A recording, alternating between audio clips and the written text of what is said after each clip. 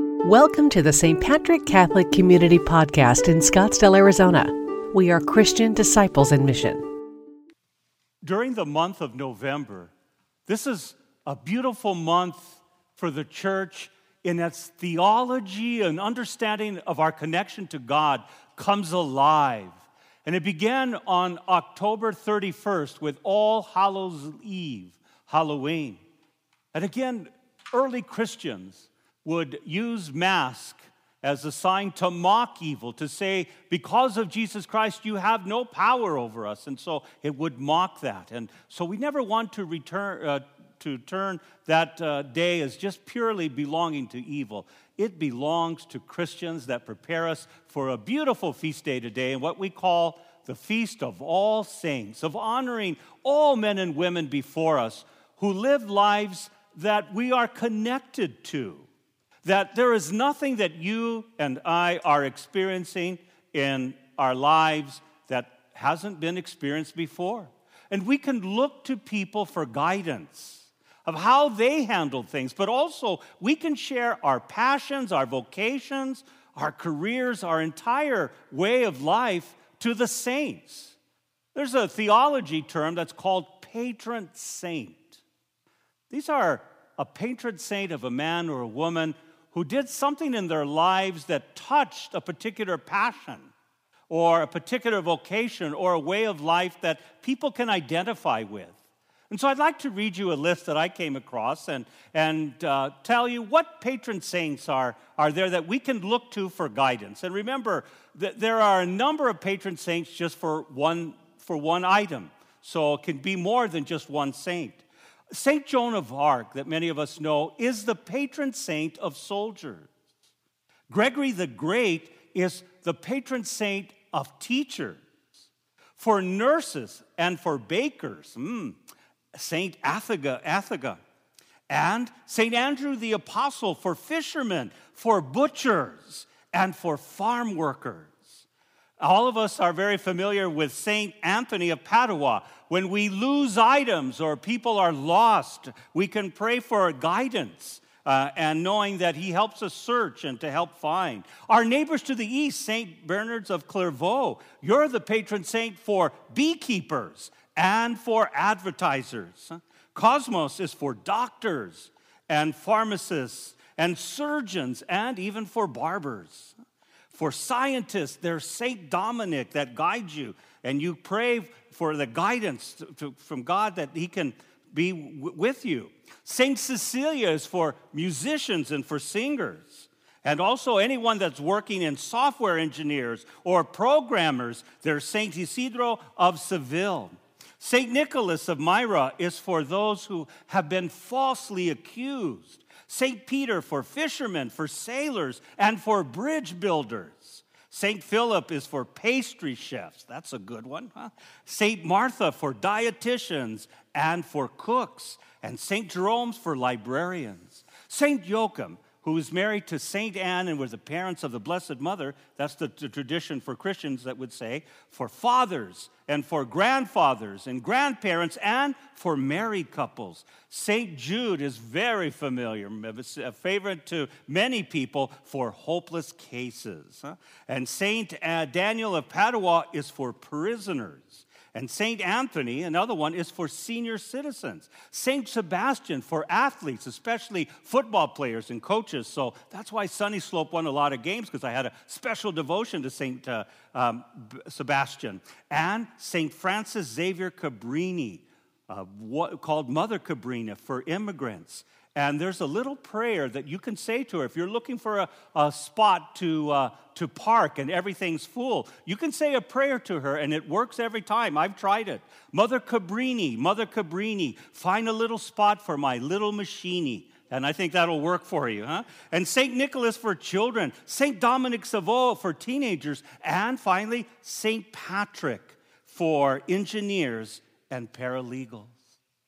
What this tells us is that we are not separated from God or from people in the past who lived lives that have been dedicated to God, that we are in union with them, that the church on earth is also in union with the church in heaven, that we just aren't separated or say, oh, they've gone before us and that we can't see them, we can't talk to them anymore. It's not like it used to be. The beautiful second reading today from 1 John tells us that we have all been given the title, we are children of God. So when someone claims us as a child and we're their children, nothing will ever separate us from that bond or love. Parents know this, and people who love the children know this as well, that at times they'll do anything for their children. And even at times when we feel separated or we feel lost, that title is never taken away. And so we are reminded that what we're experiencing in life now, isolation, illness, uncertainty, anxiety or fear, but also our joys and our passion and our love for people, all the things we humanly experience have been done before. And there are people that we tug on their cloak to say, remember us in prayer. Sometimes people think that we worship saints. We don't. That's not even close to that. When you and I here on earth ask for each other prayers, you know, my grandpa or grandma is ill. I got a big test coming. There's a possible move in my life or a career change. Would you keep me in prayer? You're not worshiping another person. You're tugging at their cloak and saying, ask God to help me. Ask God to give me divine wisdom and guidance. And that's what the saints do. So you can look up one of your saints as well, whether it's something that you really need, because I've looked up some. There are some for amazing things, and there's also crazy ones. I found out the other day that St. Bonaventure is the patron saint of bowels.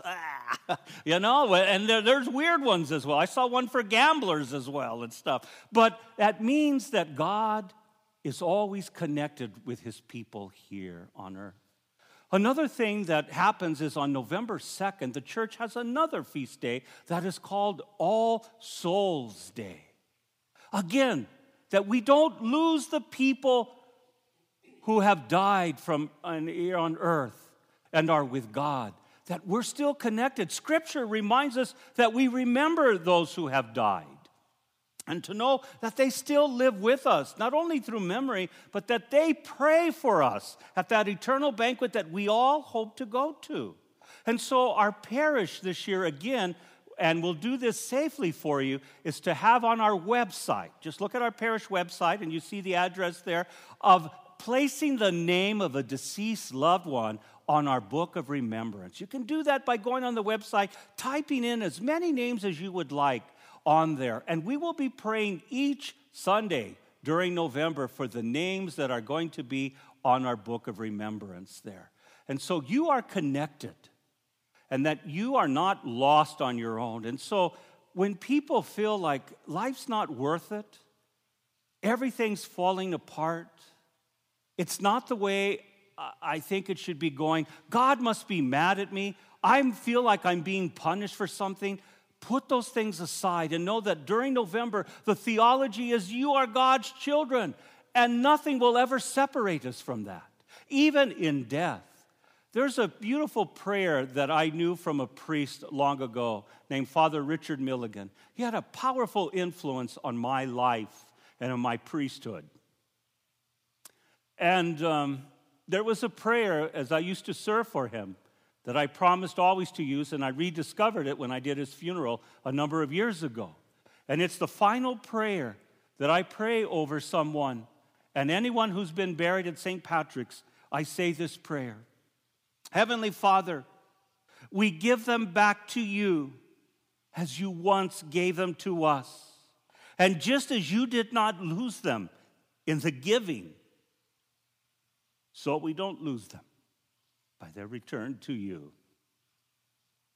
And so November is a beautiful month. There's a saint watching over you. Just tug and pray. Whatever profession, whatever struggle, whatever joy, whatever passion you have, you are being remembered. And when we lose loved ones,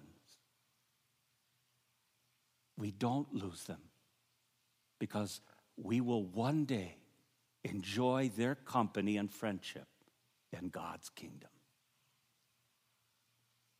Thank you for listening to the St. Patrick Catholic Community Homily Podcast. We are Christian disciples in mission,